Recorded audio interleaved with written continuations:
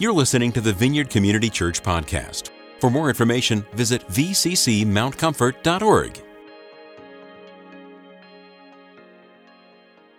Okay, now some of you were here last time that I was up here, and I'd like to continue a little bit from there, but if you remember last time, the gist of the message was we're totally dead until we're being made alive in Christ, and in some, when we no longer know who God is, then we no longer know who we are.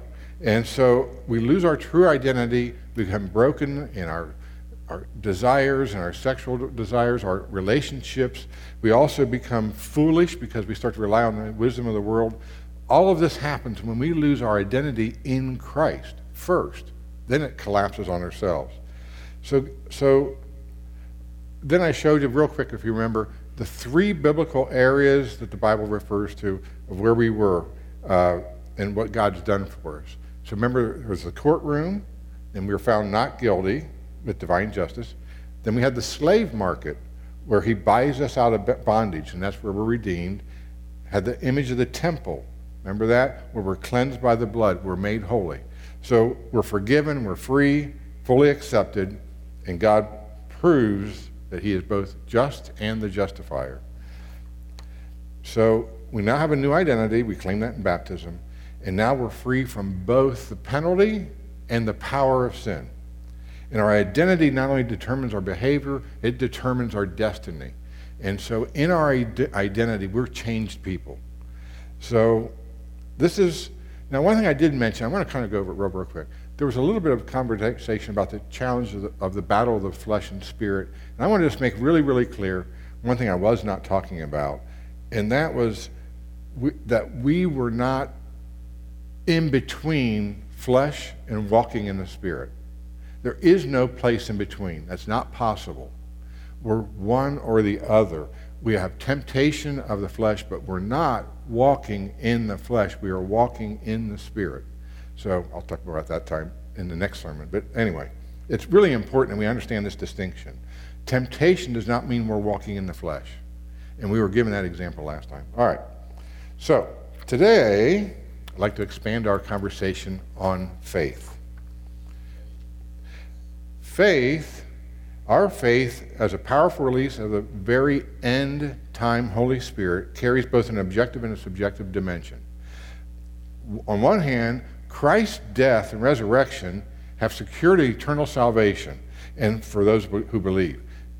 That's a historical fact. That's objective. For all of us, though, the beginning point of our conversion also involves a clearly subjective part. That's our personal experience dimension that results in a radical change in us as believers.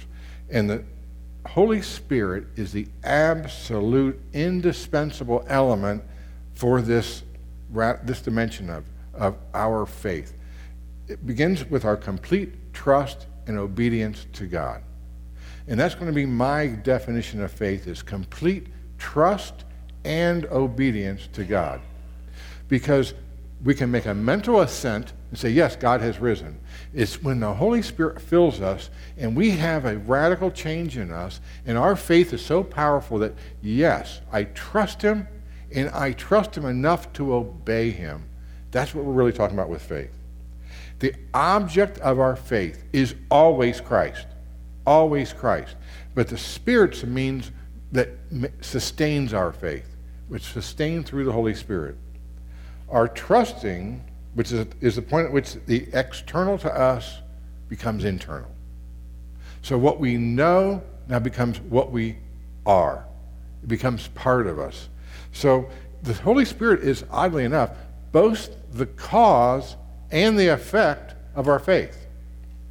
And so when he initiates our faith, at the same time, he's the one who's received in faith. So the work of the Holy Spirit's a very, very powerful agent within our faith. And so it's not us struggling to white knuckle it. You know, it's in Romans 10, that's one of the great faith messages. It's in 14 and 15, it says, "How then will they call on him in whom they have not believed? How will they believe in him who they have not heard? And how will they hear without a teacher? How will they preach unless they're sent?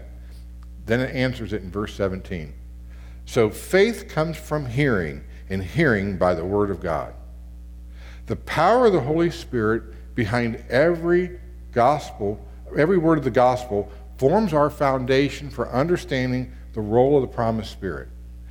The Holy Spirit is an end-time fulfillment of God's empowering presence. There's a big word for that, but I don't ever say it because I always mispronounce it. Anyway, end time. If you think about it, the gospel really, at its most profound point, stands in utter contradiction of human wisdom. It says, God has redeemed our fallen race by means of the ultimate contradiction, a crucified Messiah. You think about that, because the flesh perceives everything from the old age point of view. So everything that has value is in power, it's in influence, it's in wealth, it's in human wisdom. And without the Holy Spirit, it just can't possibly make sense. I love it in 1 Corinthians. It says, no eye has seen, what no ear has heard, what no human mind has conceived. I mean, when you look at our faith, it's just so dramatically impossible. Think about Peter for a second. Remember the Pentecost? We talked about this a tiny bit in our Bible study. Here's Peter. He's out there 50 days after Jesus was crucified, and there's a big commotion going on. Now he's preaching to the people. And he tells them, the Jesus that you crucified is alive and has risen. Now, who thinks that's good news? I've just killed this guy and he's back. Now, here's what's so crazy about this. This is not a God seeking revenge. He says, I'm back to redeem and save the very people that killed me. This is the most crazy faith we have in the world. And if you don't think it takes the Holy Spirit to put it all together, you're missing something. We have to rely on the Holy Spirit for our faith. If the moment you let the Holy Spirit step outside and you decide to do it on your own accord, then it's going to get in trouble. Because the new model is the cross, which is disgusting. How can a cross be our new model of faith? And so the power is now like living in the Spirit. Because who indwells the individual? But the Holy Spirit, that's the end-time Spirit moving into our real time now. So he's renewing us by grace of the inner person who we are. He's transforming our mind into his own likeness even to the cross. This is a powerful, powerful thing that's so difficult for us to capture. When I first came to Christ, that made no sense to me. None. I was a Christian for a good while before it started to make some sense. Because I was resisting the Holy Spirit. I said, I got to figure this out on my own. I'm smart enough to figure this out. If everybody else has got that figured out, I should know. I said, I just release it to the Holy Spirit. But here's another part, and this is the gist of this message is there's another dimension to the faith in Holy Spirit, and it's seen in 1 Corinthians 12. As you all know, 1 Corinthians 12 is the gift chapter. And when you look at that, you notice how we learn about the gifts. Verses 4 and 6 are really important.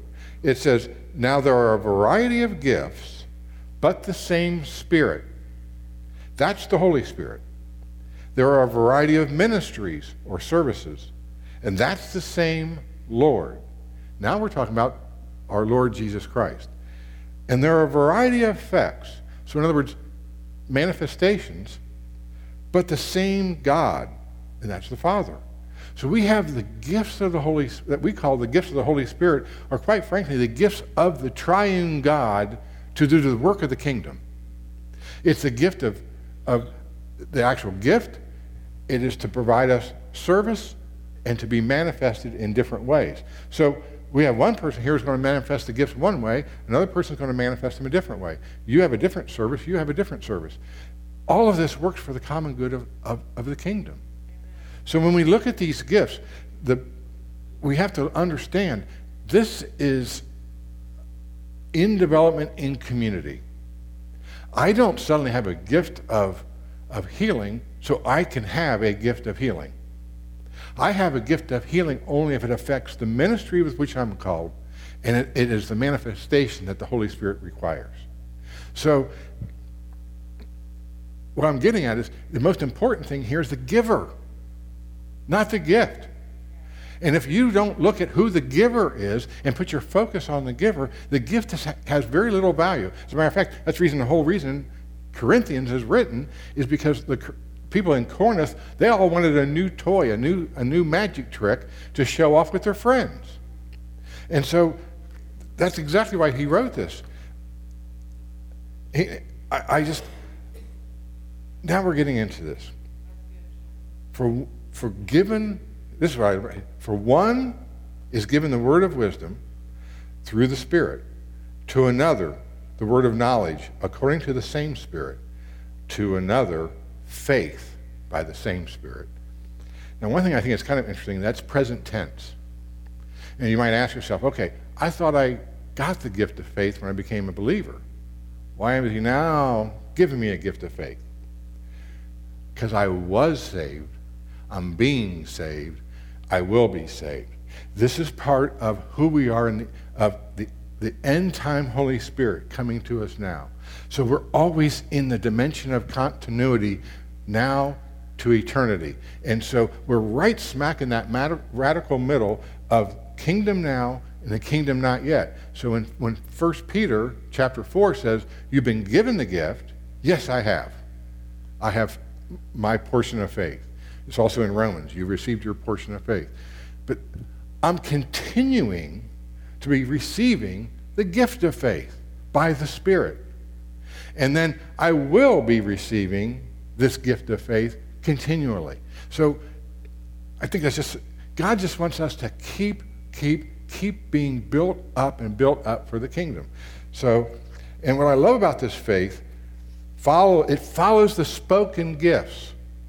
So you have spoken wisdom, spoken knowledge, the wisdom of God, the knowledge of God, which then we hear, and it builds up our faith, and we have the Spirit building up our faith, and from that explodes the rest of the gifts. The gifts start with our wisdom, our knowledge, and then our faith that becomes bold. That becomes the word bold throughout the Bible. You'll see it everywhere. And this is the concept of faith by the Holy Spirit building someone up into action. And now the great thing about here's what happens. God manifests a bold love, a deeply energized heart for others as God's promises are released. So faith that can move mountains is paired with radical love. In chapter 13, he talks about if I can move mountains of faith with no love, I'm a resounding gong. But what he's really saying is your faith with love is paired together to move mountains. 12 guys of faith shifted history. Yes, Jesus might have played a part of that. Okay. Jesus sent out the 12. But this was an act of the Holy Spirit. 12 guys did not do it. 12 guys were used to do it in faith. And they came alive in faith. When you look at this boldness, let's look at Acts 4, okay? If you remember, that's where they had the trial situation. Okay, so in 13, Peter and John, they're going before the very people that initiated Jesus to be killed. And they're in trial. They're standing in front of the Sanhedrin. They're all the players are there. And they, filled with the Holy Spirit, they boldly proclaim the good news. They're telling these people, you need Jesus in your life. Hold it. You're on trial, and then you go and take the panel and you try to evangelize them. That's bold faith. I mean, and what they said was, they were stunned by, another word you're going to see that also can be related to faith, this incredible confidence of uneducated men. So then later on in the chapter, all the believers heard what happened, And then they start to pray, and it says, when they had prayed, the place, that's 31, by the way, those take notes. And when they prayed, the place where they prayed together was shaken, and they were filled with the Holy Spirit, and they began to speak the word of God with boldness. Faith was turned into boldness. Okay, let's go to Philippians, or as my wife says, the Filipinos. Yes, I will rejoice, for I know that this will turn out for my deliverance through your prayers and the provision of the Spirit of Jesus Christ, according to my earnest expectation and hope, that I will not be put to shame in anything, but that with all boldness Christ will even now, as always, be exalted in my body, whether by life or by death. In boldness. I got to do one more. Okay. Acts 14:3. Okay? That's when they're in Iconium. I think that's how you pronounce the city. And they're having all kinds of problems because the local Jews there are stirring up all kinds of trouble, trying to stop the word from being spread. And it says, therefore, they spent a long time speaking boldly, listen to this, with reliance upon God. So they spoke boldly, not of their own power, reliance upon God, who was testifying to the word of his grace. So the testimony was from Jesus using them boldly, granting that signs and wonders be done by their hands. Let's go back now to chapter 12. We see that wisdom, knowledge, faith.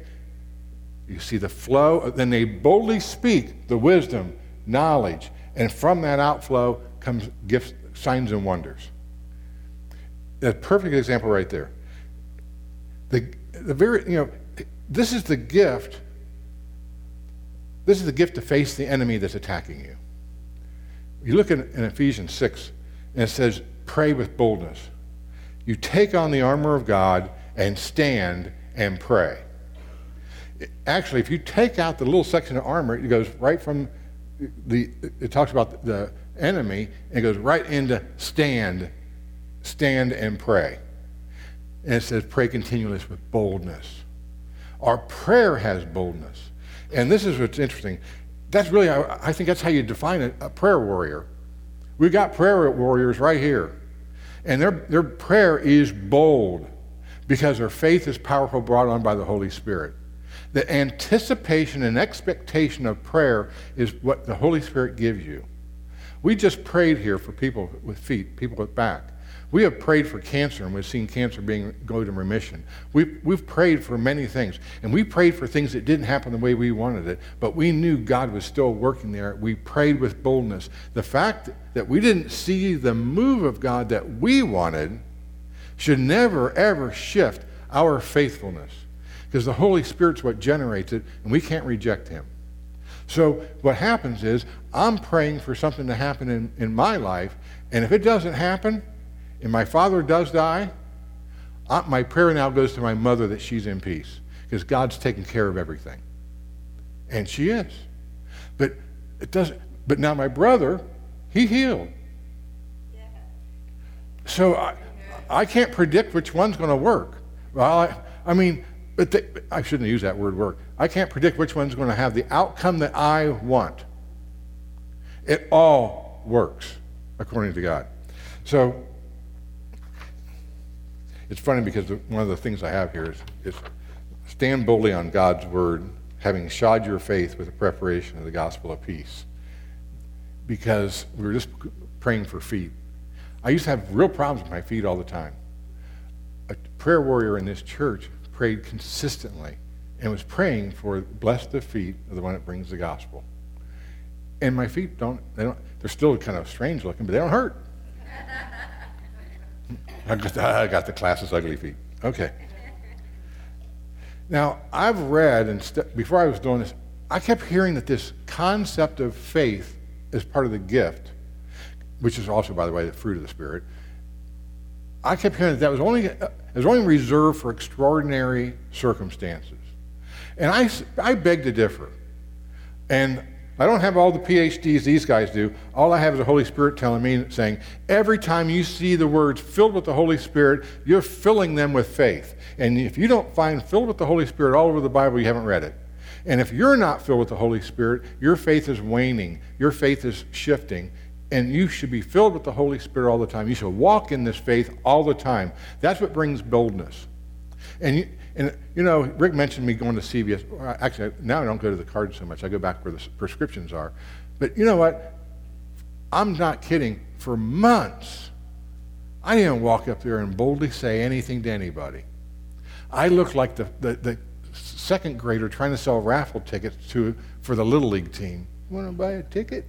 That was my boldness. They got bold, and that helped me get, they go, yeah, I want prayer. And I go, oh, good. I didn't expect that. So, there's just a boldness with just the mention of Christ. We have to put a trust in His Word. His Word is where faith begins. And He gives us the opportunity to share His Word. And if He wants us to be bold and share this Word, because we have way too many captives. Remember, we have people going to court and being found that have judged themselves guilty. We have people that think that they're unworthy to be in a temple or a church. And we have people that are absolutely enslaved, that are not free, and we need to set them free, and it's our boldness that's going to do it. You talk to anyone in the military that's ever gone and seen a captive. I'm telling you, when you see them bound up and they're non-ambulatory, the look on their face is like, hallelujah, someone's getting me out of here. That's the look we have to see in the hearts of the people that we have out there that have no idea. We need to put some value in our salvation. And it's so valuable, we can't help but want to share it. And we need some boldness to do that sometimes. Now, never forget, the Spirit means the presence of power. He says, I will give you the Holy Spirit with timidness. No, with power. So, it's in that power that you have the overflow of hope. It's in that power it can attest with signs and wonders. It's in that power we show and reflect great joy in affliction. But the presence of the Spirit is always accompanied by boldness. This is not something you learn. This is not something you say it's a personality defect. What it is whether I will receive the Holy Spirit or not. And sometimes what we say is, I'm too timid to receive this and do this. And the Holy Spirit saying, here are my shoe prints. Walk where I walk, and I'll take you through this. I'll tell you what to say, and I will take care of it. You do, in obedience, what I ask you, and all glory happens. And I was the biggest chicken in the world.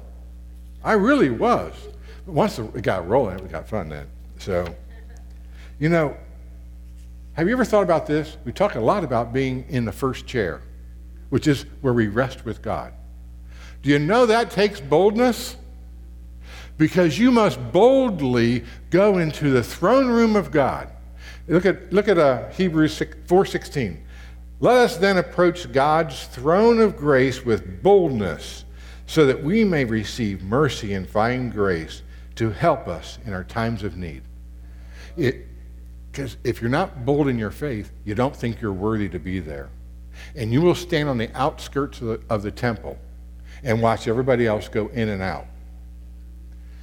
And that's not your place. That's not your identity. That's not who you are in Christ. You're a kid. Come on home. Don't ring the doorbell. Walk on in. So that's what he's trying to say to you. I'm going to read it from Psalms. This is one of my favorites, and it kind of reflects what this whole message is. Psalm 138. I will give you thanks with all my heart. I will sing praises to you, God, to you before the gods.